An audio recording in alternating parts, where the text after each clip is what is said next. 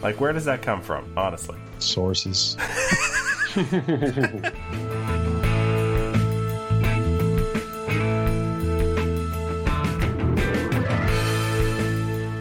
The pillows are all made of cement in the AL East. Yeah. It was the first night of Hanukkah when Ryu signed. You know, it's like Geld giving out money is part of the Jewish thing. Mark Shapiro was Jewish, so he just gave it to Hyunjin Ryu.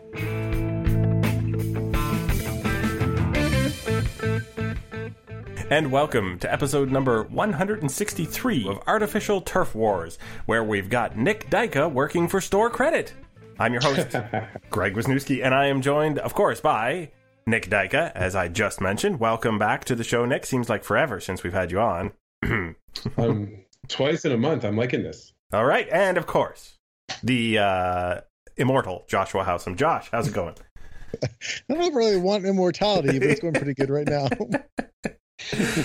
Okay, so we're here because stuff happened, and we decided that Travis Shaw and Yamaguchi were enough stuff, and then before we could actually all get into podcast mode, the Blue Jays dropped the bomb of signing Hyunjin Ryu to a 4-year, $80 million contract, which is probably, at this point, I would think, the best Christmas present that the Blue Jay fan base could ask for. Don't you, Nick?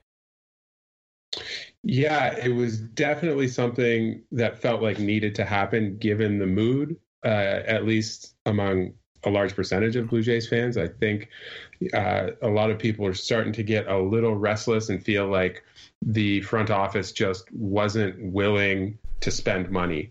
And, you know, we had heard now for the better part of the last 2 months that they were trying and close on things and making offers, and it looks like they were telling the truth, and they ended up landing Ryu. So, Josh, you said several times, "Hey, he's a Boras client. He's going to go where there is the most money." I would assume that thought is still first and foremost in your mind, that the Blue Jays really did offer the most money in this case. Oh yeah. I definitely think that's the case. Okay, I should clear that up. It's very possible there were teams he just straight up did not want to go to, but usually when that's the case, the Jays are not one of them. although I had heard that for him, like, a decent Korean population was actually something important, and Toronto does have some of that, so that might have outweighed that. But it seemed like the Jays going to 4 years was what got it done, and if that's the case, then yeah, this is standard Boras. He took the biggest deal. And if you look at the contracts that have gone out this offseason, Cole, Rendon, yeah, the Boras ones, Cole, Rendon, Strasburg, Moustakas, they all just went to the high bidder. And this is no different. I think that given kind of the way the pitching market had gone, I was surprised to see Ryu only get to 80 million. I mean, when you look at Ryu at 4 years and 80 million versus Wheeler at 120, and just the state of some of the other contending teams out there, like, I'm very surprised a team like the Angels didn't go higher, if this was indeed the high bid. Yeah, I mean, obviously, you and I had different expectations on where his salary was going to go. We sort of discussed that on last week's episode. Yeah. I never thought he would get to 100, but I didn't think it would. I thought it would still be maybe 4 years, 90 million, somewhere in that range. And look, didn't Keuchel sign for near 60? 3 years, 57, I believe, is what he got. And, you know, Keuchel was the next guy down. But yeah, I think with Ryu, it's just unlike Zach Wheeler. He hasn't been healthy for 2 years straight, and he's 33. So, yeah, like, if you asked me at the beginning of the season if Hyunjin Ryu was going to get 4 years, 80 million, I would have said there was no chance. That's true. But given this market, I think it's pretty reasonable. Well, clearly the market has been all pitching up to this point. So I think we have if we're slotting guys in, like, to get to this point, the average annual value of what Ryu got makes sense, because he's above the less skilled or less proven guys, and below those who are obviously, like Cole, who are a way bigger get for the team that gets them. Right. I was talking to my brother-in-law about it earlier, and I think to put it in this kind of context is helpful. I think if you were to sit down and map it out, Ryu would still be the ace on close to half the teams in baseball if they were to sign him. So when he's on the mound, he really is an elite pitcher. It's just a question of, can he stay on the mound, and how do his skills translate into kind of his middle age years as a baseball player.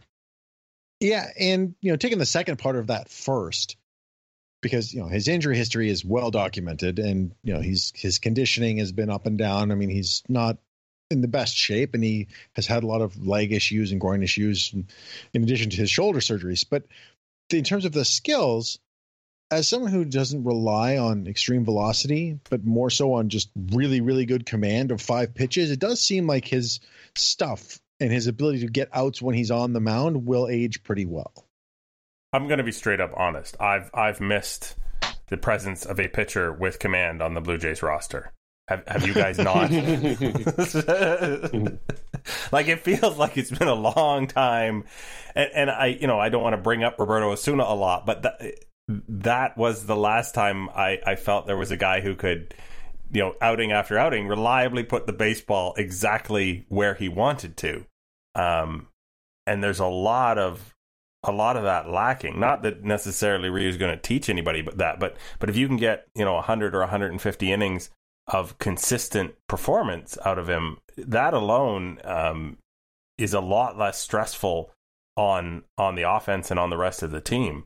Knowing what you're going to get day in and day out.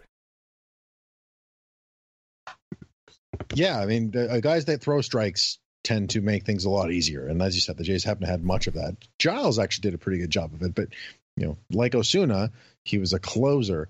So having a starter that can go deep in games. Ryu went 7 innings, and I think it was a third of his starts last year, which is, for modern usage, that's crazy. So, I mean, look, we've talked about Hyunjin Ryu, 20 times since the offseason ended. So I think that, the stance on what he is and what he brings is clear. But I think that something needs to be mentioned too, is like you sort of alluded to this, Nick, with the, the way that Jays fans were reacting. But this is like a very clear signal that the Jays are out of this rebuild and they are starting the build towards being a contender very quickly. Yeah, and I think that's exactly what we wanted to hear and exactly what we needed to hear, right? So this is the best possible way to announce that. Not with a speech or anything else. They literally put their money where their mouth was with this signing. Yeah. You hear about like, oh, we went after this guy, went after that guy. It's like, okay, like how much did you really do it? It's like, no. Now we know. It's like they went after Hyunjin Ryu, 4 years, $80 million worth, and they got him. Yeah. So the Blue Jays have gone from the skeleton crew to actually looking like something that maybe is a rotation. Is this the point at which we start to talk about Yamaguchi? Well, Nick, did you have anything you wanted to say more about Ryu before we move on? No, yeah, I just think that, like you guys were saying, it's really felt like there's been a shift in kind of the mood of Blue Jays fans since the signing was announced. I know it was only literally 18 hours ago, but I think it's really respun how everybody's felt about like the offseason and the front office, and I think there's going to be a lot of excitement that wasn't there 24 hours ago. Sorry, just as an aside, the first article I pulled up for this signing was posted at 3:18 in the morning. How often does that happen? Well, I think it was Gregor Chisholm was talking about this. All of the Jays' recent moves happened at night.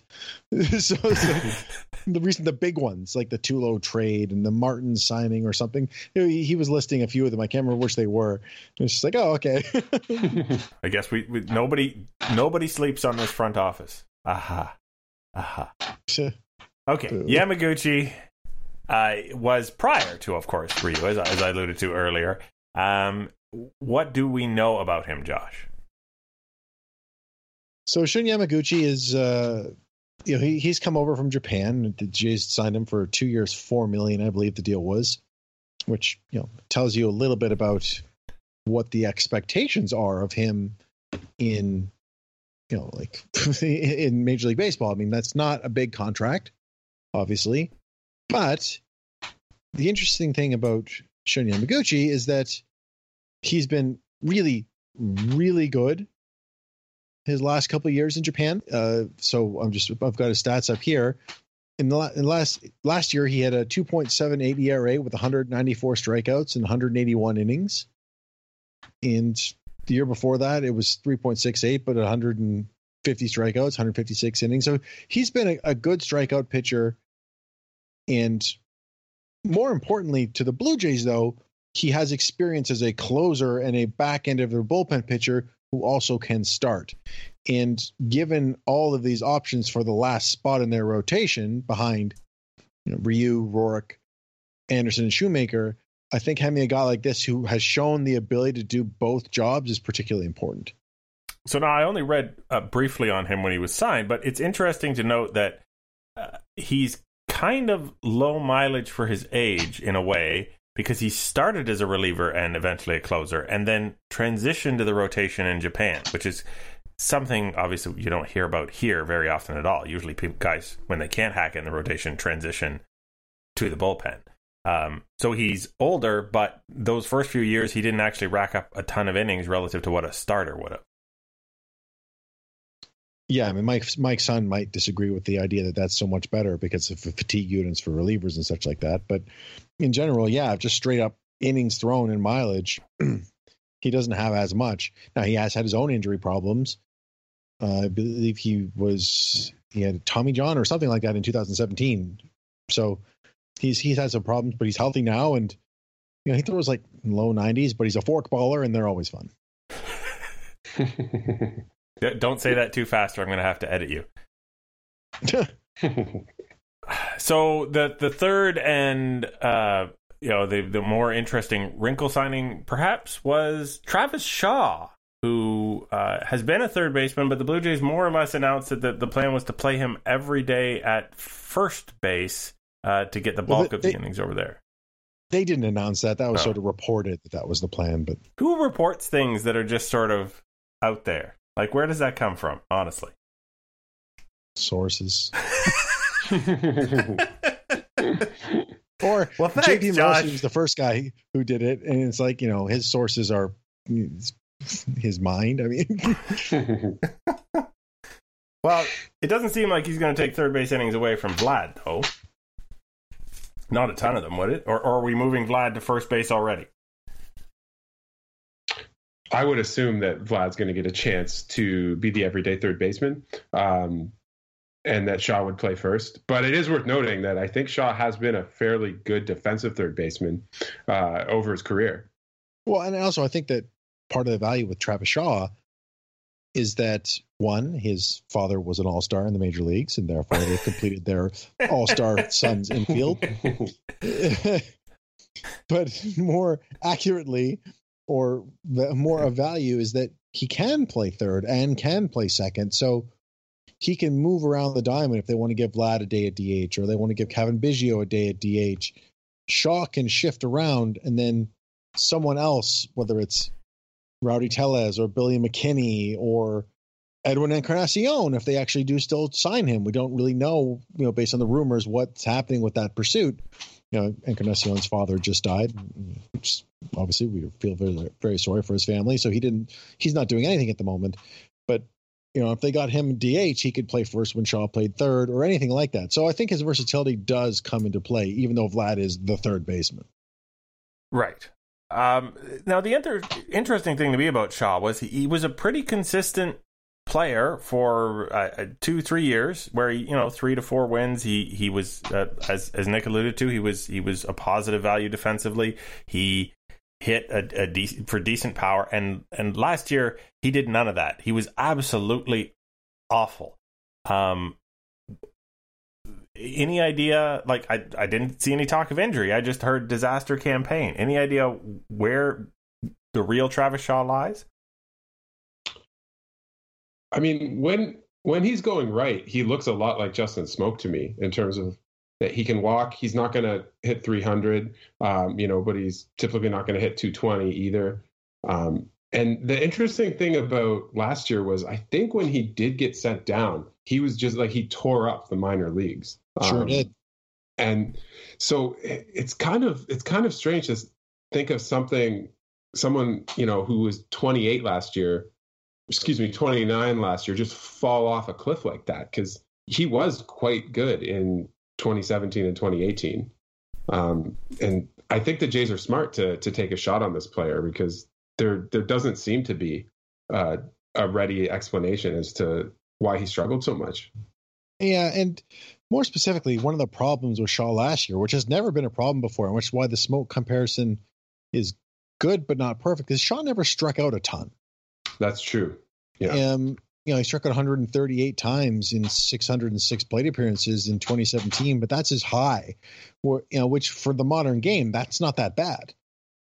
But last year he had 89 strikeouts in 86 games, and that was just very unheard of for him. Went down to the minors, and then he had 37 strikeouts and 36 walks, which was, again, it's the minors, it's AAA, but like that was far more along the lines of what people have come to expect of him. So it's hard to say what happened. I mean, obviously nobody really knows, but it's, as you suggested, it seems like it's a really good bet to try to see if he can get it back for $4 million. Well, yeah. And sorry, just not only that he's still arbitration eligible after this year. So if he does return to being a very good player, they get to keep him. Yeah, I mean, people toss around buy low names all the time, and I think Travis Shaw is a great buy low name in terms of, it's not like you're pointing at an injury that he's trying to come back from or anything. You're pointing to a slump, and there's no reason to believe that he can't come back. It's just, it is weird to look at his numbers in the majors, and you just kind of scratch your head, because everything last year just seems like so far off from his career averages. Yeah, but that minor league stretch that Nick alluded to, where he hit 286 with a 437 on base and a 586 slugging, which is stupid numbers, but I think if he had gone down to the minors and then still struggled, it would have been like, okay, something has disappeared. But he went down and he had time, and then he sort of righted the ship. Now, that said, when he came back up to the big leagues, he was still terrible. So, but he wasn't getting consistent playing time by that point. And I think that, when you're coming back up, that kind of hurts you. So it's very low risk. If he's good, great. If not, so be it. I think one thing to note too is he walks, and that's something that a lot of Blue Jays hitters don't do. Like, for reference, even in Shaw's lost 2019 season, his on base percentage was 1 point higher than Randall Grichuk's, and Shaw hit 157. So I think having a player with some on base upside is going to be really helpful to a Blue Jays lineup that does have, a lot of guys that seem to strike out north of 25% of the time. Yeah, for sure. Now, he doesn't hit lefties, so a platoon partner for him would still be a very good thing to have. There's still time, but it does, sort of get us to the point now that they've added a significant number of players since we started this discussion of what do the Blue Jays need and what do they look like now as a team. Obviously, they're not, World Series bound because they've signed these people, but does this clarify where they're at and what they need to do this season instead of the next couple of seasons, Nick? Yeah, I think in terms of what they need to do from here is, I think another kind of hard throwing back of the bullpen type arm would be ideal. I'm kind of hopeful that Jordan Romano could maybe turn into that. Last year was his first season in the bullpen, and he's definitely got bat missing ability. But aside from Ken Giles, they don't have a lot of people that you feel comfortable putting into a high leverage situation.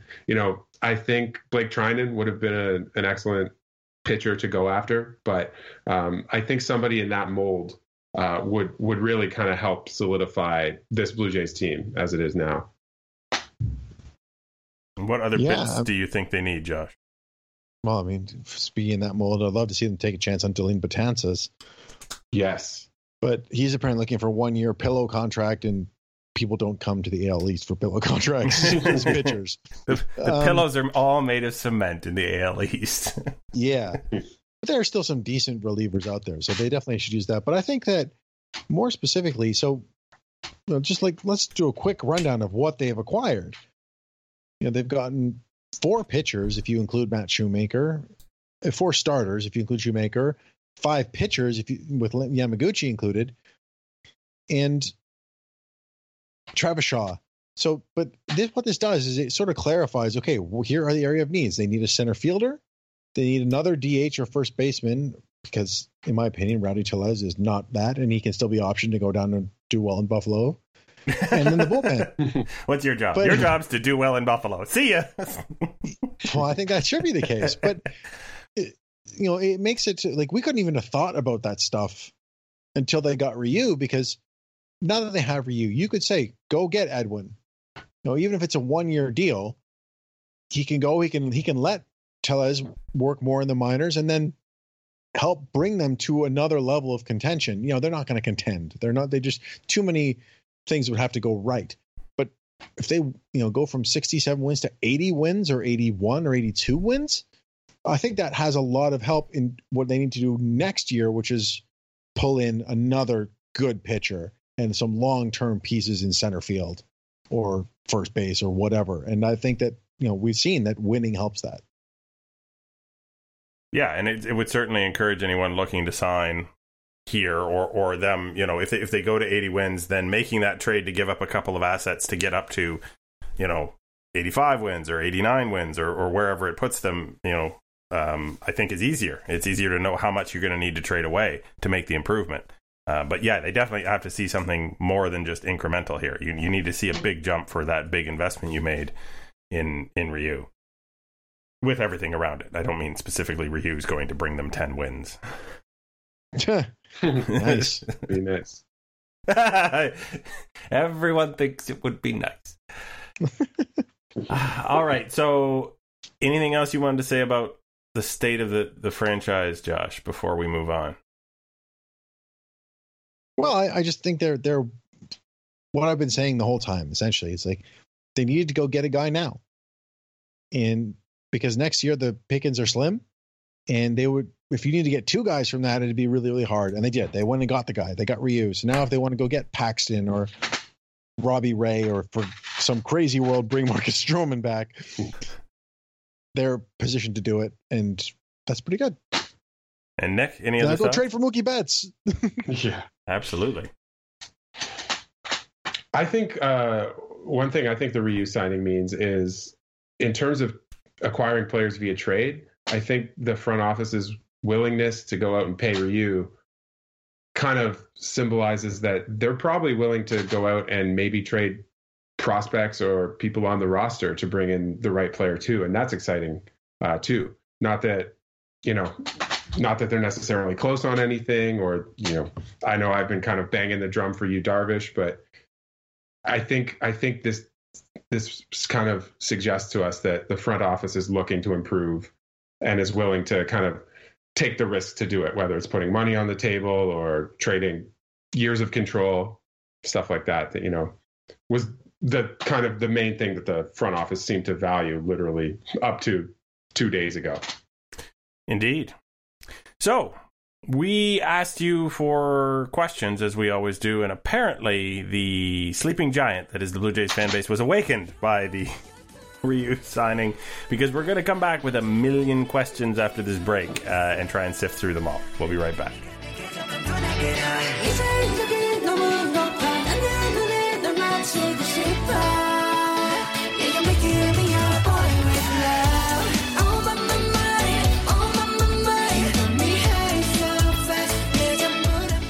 Hey there, we're back from our much-deserved break. Are you gentlemen feeling refreshed? Very. Good, because there's a lot that's going to happen after I play this question stinger. Time now to hear from our listeners. That just seems silly. Here are the rules. First I ask a question, then you ask a question. Now how does that sound, sweetheart? Could you repeat the question, please? Okay, so Rather than read off all of the questions that have an extremely similar theme, we had question from Matt Sweeby and from Baseball Her and from Noel Moxon. at the Mox Ball and Brian Donnelly 8, all asking about former Blue Jay, one-time Blue Jay, David freaking Price, and whether or not that's a thing. And this was reported by Ken Rosenthal, so it's not nothing. But essentially, would you have him, Josh? And I think last week you alluded to the fact that the Red Sox would have to pay the Blue Jays to take him. Is that still the case? Oh, yeah. It's absolutely the case. There's no scenario in which David Price goes to a team. His contract has negative value. He's owed $96 million over the next 3 years. He's been declining a little bit, and he was hurt last year. So basically, they would have to pay a team a significant chunk to take Price off, and even bigger chunk to get something in return for David Price, even with the way the market has gone. Now, I would still happily do that. Like if the Rays would pay his $96 million down to $60 million or $55 million, I would throw in a B prospect and have him seconding Ryu in the rotation easily. I think you just said the Rays. Did I? Yeah. I won't rewind that right now, but you probably mean the Red Sox, unless you got traded when I wasn't watching, which is possible with how I've been paying attention. Would you do a different deal for David Price, Nick? No, I think I'm in kind of the same ballpark as Josh in terms of what I think would work best for the Jays. I think one thing that's completely not realistic that I keep seeing getting thrown around is having them throw in Andrew Benintendi. Andrew Benintendi he was a first-round pick. He was one of the best prospects in baseball, and he's already had a bunch of seasons where he's been a very valuable contributor at the major league level. The Red Sox aren't trading him. It doesn't matter if David Price had $150 million left on his contract. I just don't see them getting rid of Benintendi.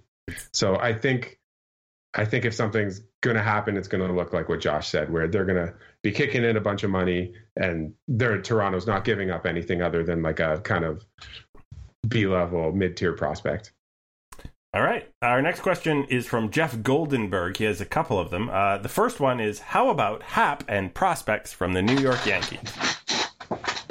How about it? I say no. How about no? How about I don't want anything else to do with J Hap? Anybody want anything to do with J Hap at this point? He's 37, and just life comes at you fast when you're a major league pitcher, even one as good and as crafty as Hap. Yeah, I don't think so. He was better in the second half, but there'd have to be some pretty good prospects to be willing to help out the Yankees get under the luxury tax by a larger amount to get a guy who may not be better than any of the ones that they have in camp. So no, I don't think, especially with only 1 year left on his deal, I don't think there's anything you could get from the Yankees that would be of value. So no, I don't think there's any point in looking at a reunion there. So Mr. Goldenberg is quick to realize that's probably what we're going to say, because his follow-up question was, could Pearson break camp with the team as a starter? Super hard-throwing Nate Pearson. Would you like to see him already in this rotation, Josh? Oh, hell yes. But we won't. There's very good reasons not to. He's thrown very few innings as a professional, thanks to getting that ball off his arm that broke his arm. And last year they were being very careful with him, but he did make it to AAA. And basically the precedent here is like what happened with Chris Paddock last year at the Padres. They just stuck him in the bigs after he wasn't that ready, and the stuff played up, and he was great. But I think the Jays would have to fill a bunch of other holes to be like, let's go for it now and bring up Nate Pearson. Otherwise, just let him stay in the minors for a couple months. Well, the Padres have been doing let's go for it now, it seems like, every other year for the past 4 years, and I'm still waiting for the Padres to get somewhere. Just say it. Any other thoughts on that, Nick, or are you in line? I know. I really like the Paddock comparison, and depending on what happens in the next 8 weeks, there might be a situation where it does seem enticing to have him break camp with the team. And I think last year we saw a bunch of teams do that with their prospects. I know it was Alonso with the Mets, Paddock with the Padres. Tatis. Tatis, with the Padres, and I think it's if he shows he can cut it in the big leagues, I think he should be up all year. And I mean, we don't need to get into the discussion of manipulating service time and all that, but I think, I mean, aside from Ryu, who is Pearson not better than in the Jays rotation right now? Well, if Pearson is what people think he is, then nobody. Yeah. We shall see. Okay, so we're going to get philosophical now. A lot of our questions are like immediate bang bang kind of stuff, but L at LELA Hart asks us, if you were in control and decided to win by cheating, what would be your method and how would you avoid getting caught, Josh? Well, you're giving this one to me first. Sure. Ooh, this is a tough one. How would I avoid getting caught? Well, first of all, what's your cheating method? Are you sign stealing or are you doing something else? Well, I think sign stealing is the easiest way if you have the getting caught thing thrown in with there, because otherwise it would just be doctoring the baseballs in all kinds of crazy ways. I do like the old school, like the Twins would blow the air conditioning in different directions whether their team was hitting or not. I thought that was pretty good. So that's a strong contender, especially because they play in a dome. But I think it would be like having some kind of touch sensor on the players. So it's like you could tap something and then you would know how many. Like that'd be the advanced sign stealing. I think I'd go with that. Nick, do you have a cheating method that you prefer? Well, as someone who's not as kind of like in tune with the kind of mechanizations of baseball as Josh is, I'm just going to go with bribing because money. The old expression is money talks. You get yourself into a problem. You can try to double down, bribe someone else. You can just expand your circle of bribery as things become more complicated or dangerous. So I'm going to go with that. Yeah. Hired goons. Yeah. I think I would take advantage of the turf stadium, and underneath the turf, I would place mechanized surfaces with uneven spots on them that would wreak havoc with the opposing team's fielding, and then I just flatten everything out when my team came up. I think you could subtly do that between innings and just ruin everybody's defensive abilities, because we've seen enough weird bounces and no one's ever questioned it. So I think you just ride with that.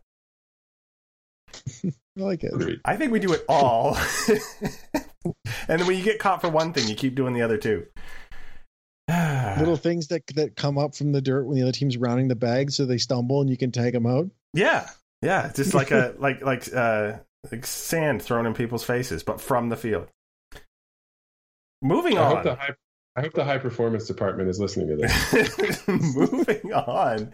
Ben Tusum at B Tusum asks, assuming Tehran would have accepted, would you not have rather had Tehran for 2 years 24 over Roark? Do you have a preference? Nick?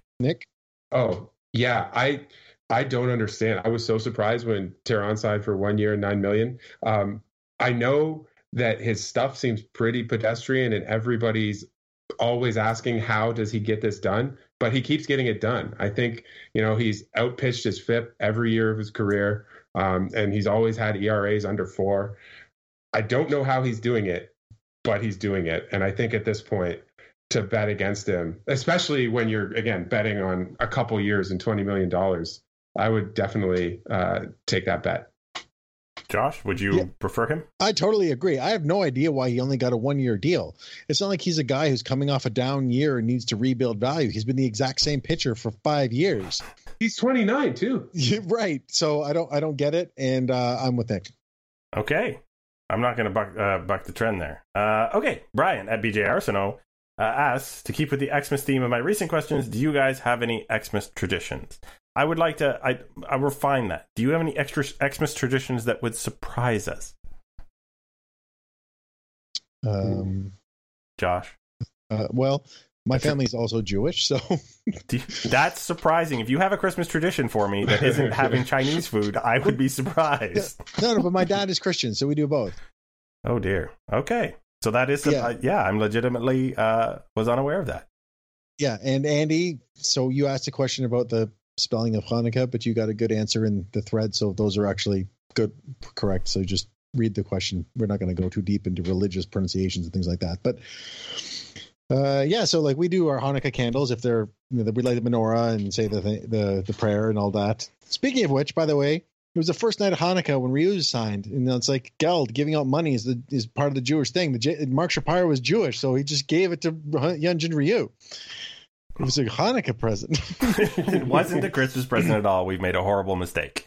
I'm sorry. But and then on Christmas we read like 'Twas the night before or the night before Christmas and do our stockings. So not very special there. Nick? Well, recently it was complaining about the Blue Jays not signing anybody, but that's obviously changed this year. Actually, yeah, there was my family used to watch Dumb and Dumber every year, which is probably an unconventional Christmas tradition. I think it was the only movie that could make my father laugh, so that's probably why we did it. That is kind of an offbeat Christmas movie choice. Does any part of that movie occur at Christmas? I'm sorry, I'm not a Jim Carrey fan. Yeah. No, but Jim Carrey's character is named Lloyd Christmas. But that's nothing Christmassy about it. My wife and I have started watching Arthur Christmas because it's great. I would say, I don't know if I have a specific Christmas tradition, but I recommend the Muppets Family Christmas to anyone who is looking for an unusual and strange and fun Christmas special that does not fit the Hallmark mold whatsoever. And I would like to stay as far away from the Hallmark movie mold as possible because I've seen enough. Thank you. Noel Moxon, we already did that question. Moving up Although it's an interesting one. He just asked whether we'd rather have Price or Ryu and why. I would rather have Ryu because I didn't have to give up anything other than money to get him. And also, he's just been better lately. Also. And equally healthy. Yeah. And would probably cost less in terms of money than Price. We're really in on Ryu, I think. The Abominable Simon at Trilimo Pena. We're keeping Giles now, right? Yes. At least for quite a few months. I don't think so. It'd be really weird if they signed Ryu and then went out and traded Giles. Yeah. I mean, if the wheels are falling off in August, I still think you could... Giles is another year of control, or is it just this year? No, he's free agent at the end of the year. Oh, free agent at the end of the year. So, yeah, we're keeping him till at least late July. We'll see what else happens. Yeah. Bluebird Faithful at BlueJ21125753. I'm glad that wasn't computer generated. Says, I bet, all caps, I bet you're glad you waited the extra day. Ryu. Yes. Yes, we are. You're absolutely right. Luke the Eevee Whisperer. Where do these... Okay.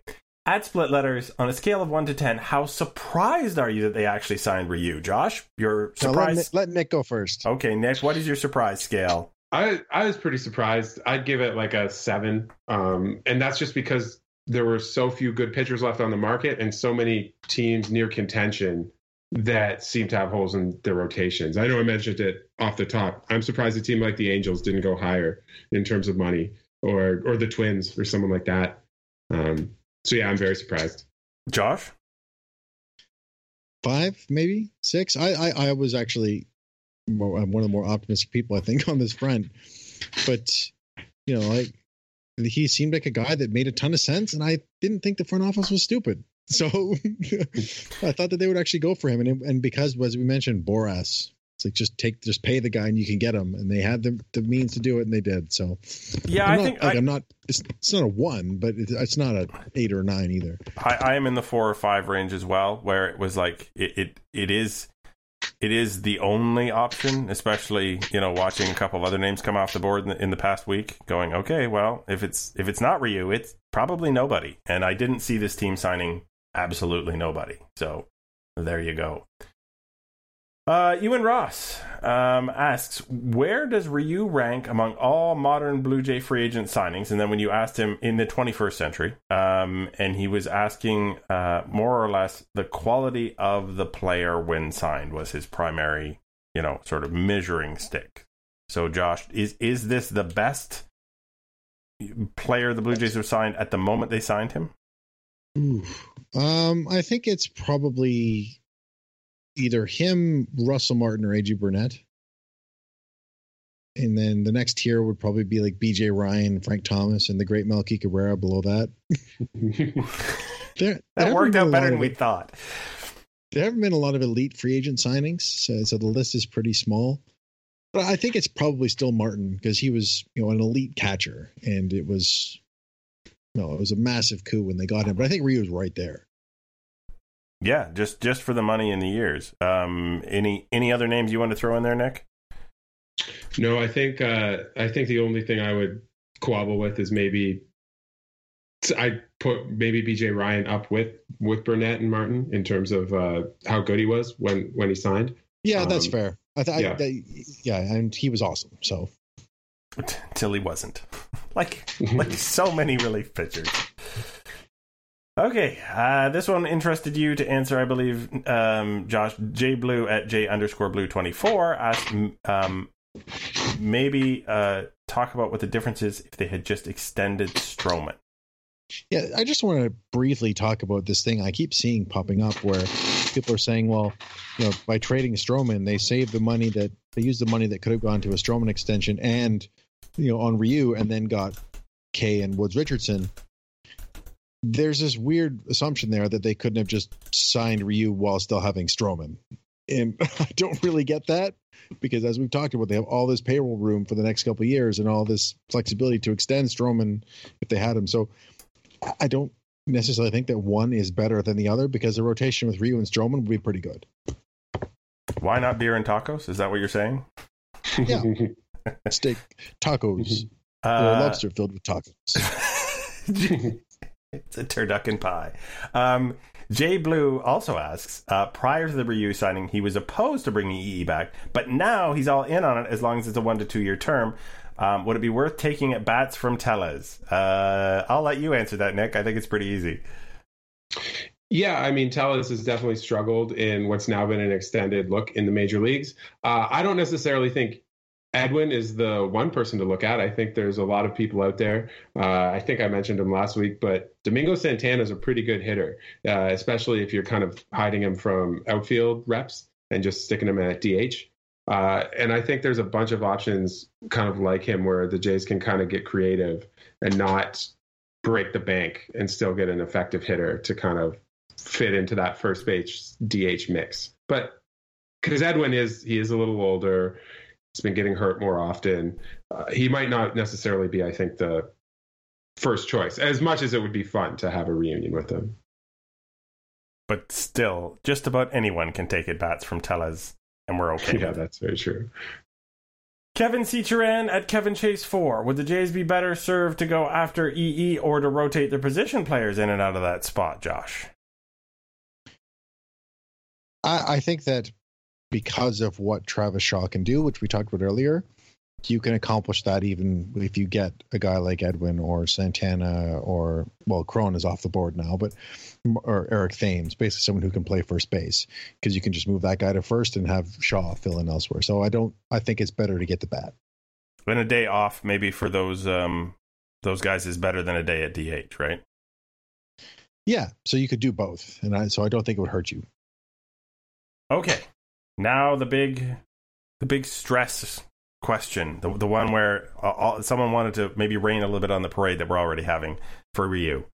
Ryu stubbornly has one of the most unorthodox, quote, training, unquote, regimes in the MLB, learned in part through years of what works for him and what doesn't. The Blue Jays' high performance department does not easily tolerate dissent. Are the two on a collision course? Josh. No, I don't think so. So this Raps Leafs Jays also included a story which sort of outlined this, where Ryu doesn't throw between starts at all, or doesn't throw long, hard toss, doesn't throw bullpens. He does weird stuff in the steam room, the sauna, at extreme colds and heats. But essentially, this would have been discussed. If he has some issue with his training and workout regime that he thinks works for him, I'm sure Scott Boras would mention it in the discussion that this is what he wants to do. The Blue Jays having this high performance department is not a secret. Everyone knows it exists. I'm sure they'd be like, hey, this is what this guy likes to do. Is that okay? Yes. Okay. Here's the contract. Yeah, it's priced in to say to the contract. Fair enough. Okay. Final thoughts from Nick. I was talking about this a little bit on Twitter last week, and I'm curious to know what you guys think about this. But I was kind of at a loss. I was thinking about all these kind of like back end pitchers the Jays seem to be accumulating, and just kind of trying to think along with the front office as to why they seem to be so interested in targeting these kind of lower ceiling guys. And one thought I had, and I have no idea if they think anything close to this or what, but one thought I had was, are they going to be using openers a lot this year? And is that why they've been targeting these kind of like, 1.5 win pitchers so aggressively this offseason? Because it seems like there's a lot of, kind of Trent Thorntons on the team. And yeah, so that's kind of my question to you is, do you think we're going to see openers 4 times a week next year? No, I think that the guys that they got are the exact opposite.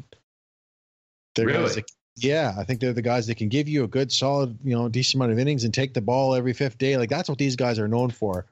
And I mean, not Chase Anderson was. Well, Chase Anderson might be the exception, but I think Matt Shoemaker and Tanner, like these guys have never pitched like that. I don't think Tanner Roark signs here if he's going to be used in a bulk pitcher role as opposed to a starting pitcher. Interesting. Final thought. I understand what you're saying, and I actually think it could make some sense, but I would be surprised if it happened. Final thought from Josh. No more nickels. Hyunjin Ryu's contract is $20 million each season. And I just want to quickly talk about that. So when I had said that they could front load or they could do whatever to be creative, it was more if the money got kind of stupid and they still wanted him. Like last week. Next week you can say that and be correct. Yeah. I said that if it got to 100 million, they could be creative with it. But the Jays have no money on their books this year. They have no money on their books next year. And the year after that, only Vlad and Biggio will be in year 1 of arbitration. And that's if they don't ever get sent down, because Bichette won't be a Super 2 yet. There's no money for the next 3 years. They can afford this, and it's not going to hurt them from getting other players. My final thought. In case you were trying to decide whether you liked Hyunjin Ryu the person or not, the following comes from Eric Steven at Eric Steven on Twitter. Hyunjin Ryu's conditioning was questioned in his first Dodgers spring in 2013. His response was, "The other players don't listen to what the trainers are saying. The trainers told us to run it in 35 seconds. Why are they running it in 26 seconds? I ran it in 35 seconds." End quote. Oh, so good. I'm going to leave y'all with that, which is to say that you were Joshua Howsam at Joshua Howsam and Nick Dyka at Nick Dyka, and I was Greg Wisniewski at Coolhead 2010, and this has been the Artificial Turf Wars podcast number 163, and we'll talk at you in a couple weeks. And happy holidays to everybody, and happy New Year. Indeed, indeed.